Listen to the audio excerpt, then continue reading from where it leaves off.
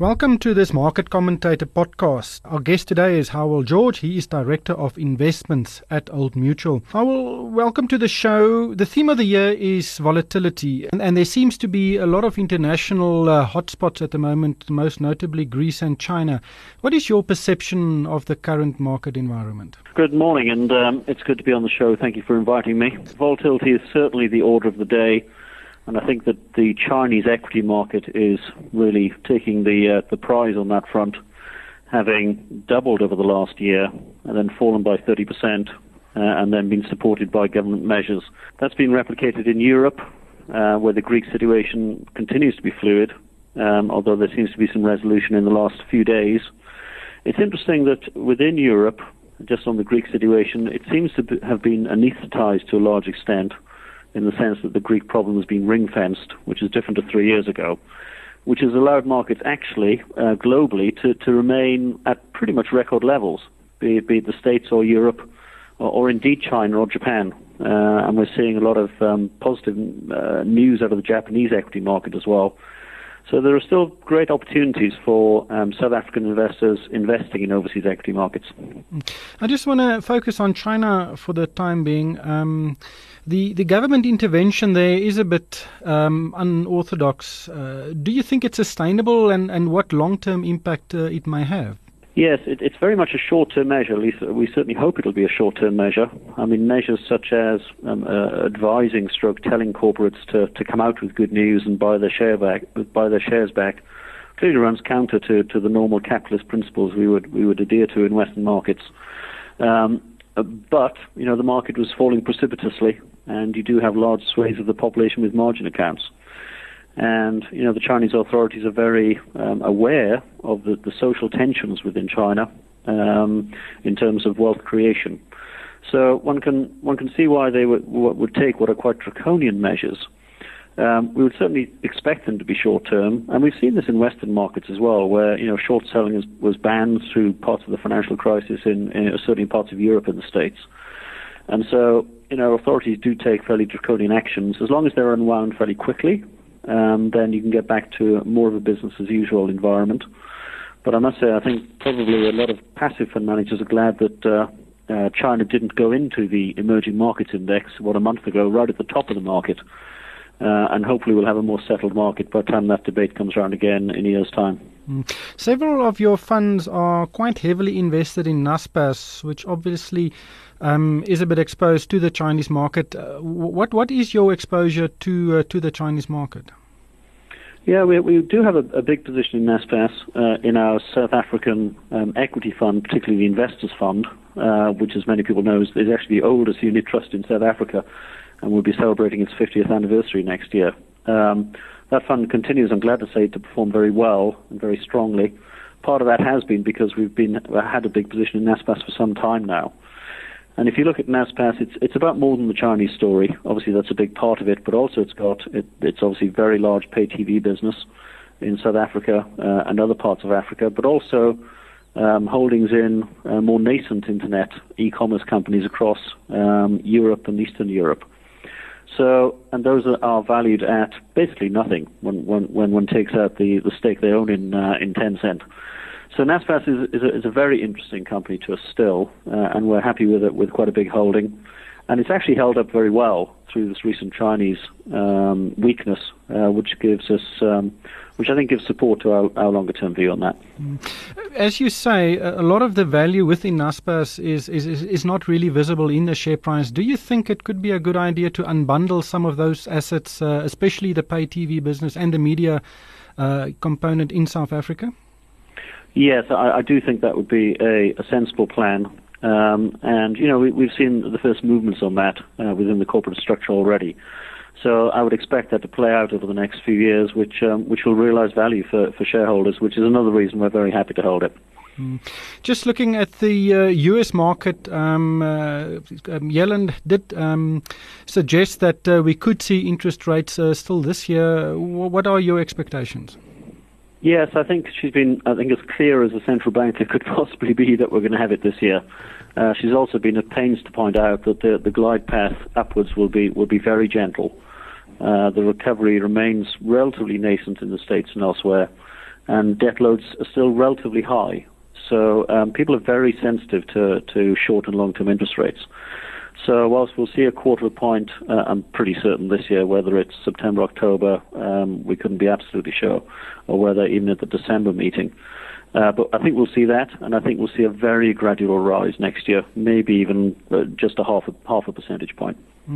I've had several discussions with fund managers over the last few months, and there's definitely a perception from my side that some of these fund managers are turning defensive. As you said, share prices are at relatively high levels. Is Old Mutual following suit? Yeah, I think one has to sound a note of caution on the domestic South African market because it is relatively expensive to many other global markets, particularly in the emerging part of the world.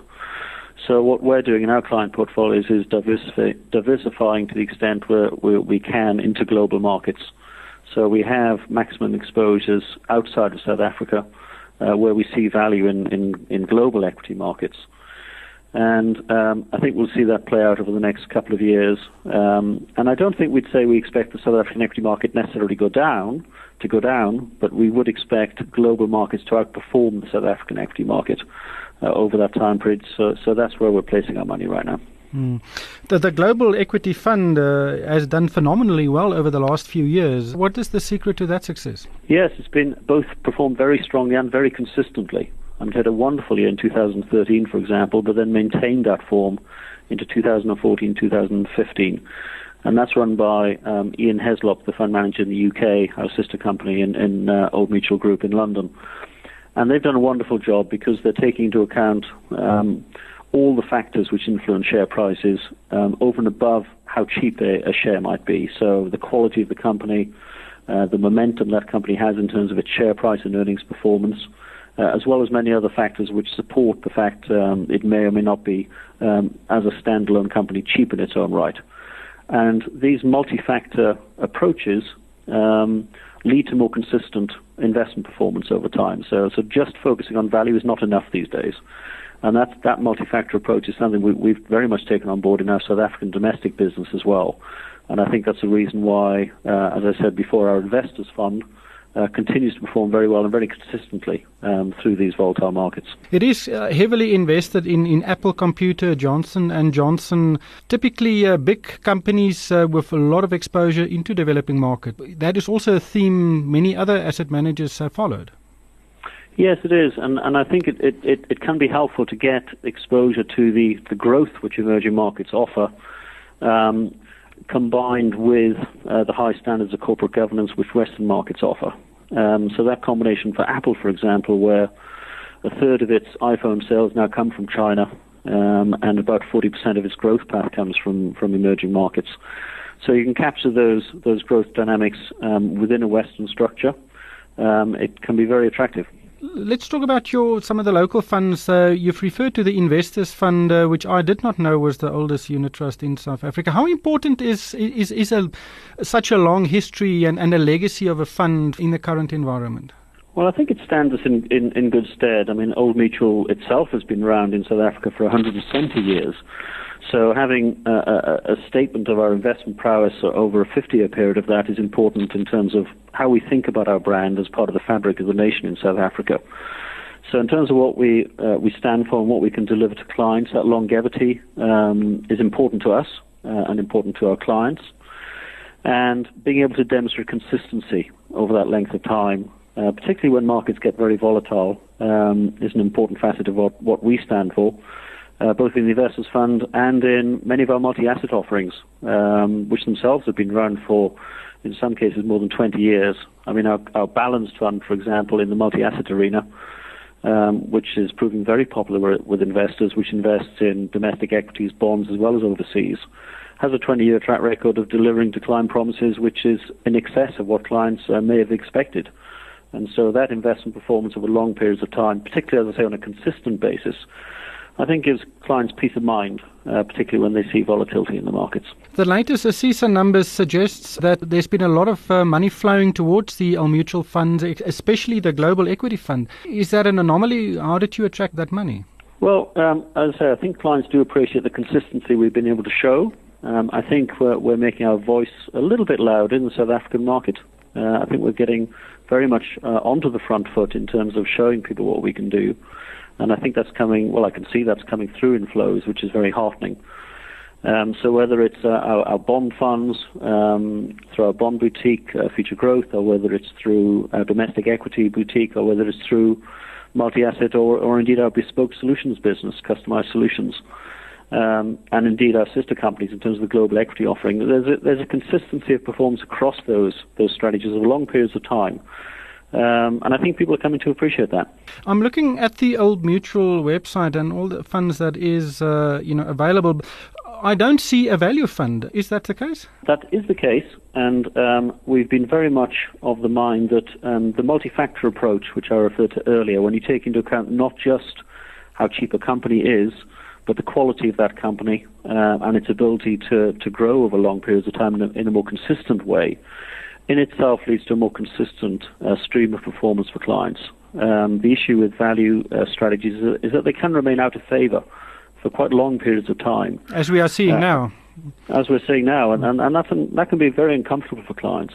And coming from the UK, as I did a few years back, down to South Africa, we went through this as well in the UK, where there was a preponderance of value strategies. And over time, the industry migrated into more of a multi-factor approach, which frankly I just see as a more sensible way of running money.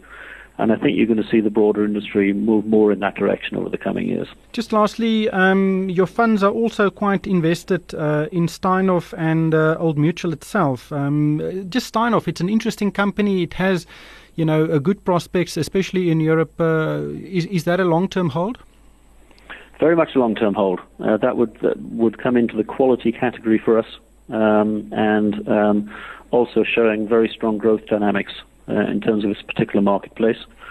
And if I may, we see the similar profile from Old Mutual PLC and its sister company in Johannesburg Stock Exchange in terms of that dual listing. But for the Old Mutual corporate, we see good prospects. I shouldn't really talk about our own company, but looking at it in an objective way, the growth dynamics we see coming out of Africa, where Old Mutual have bigger ambitions across the continent, are very strong. And I think Old Mutual as a group is very well positioned to benefit from that African growth. Just on the commodity sector in South Africa, many asset managers regard that sector as offering some value. What is your perception? Yes, I think it's in a sense a classic case of offering value, but how long will it take to unlock that value?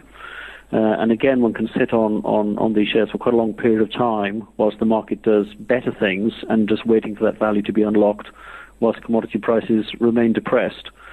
So it's not a sector we're chasing at the moment. We see better prospects elsewhere, more consistent prospects elsewhere. Commodity prices by themselves in their very nature are highly cyclical. And if you're holding these companies, you're going to get quite a volatile path of performance. So it's not really a favored sector. And we see more consistent and better growth prospects elsewhere in the market. Hywel George is the Director of Investments at Old Mutual.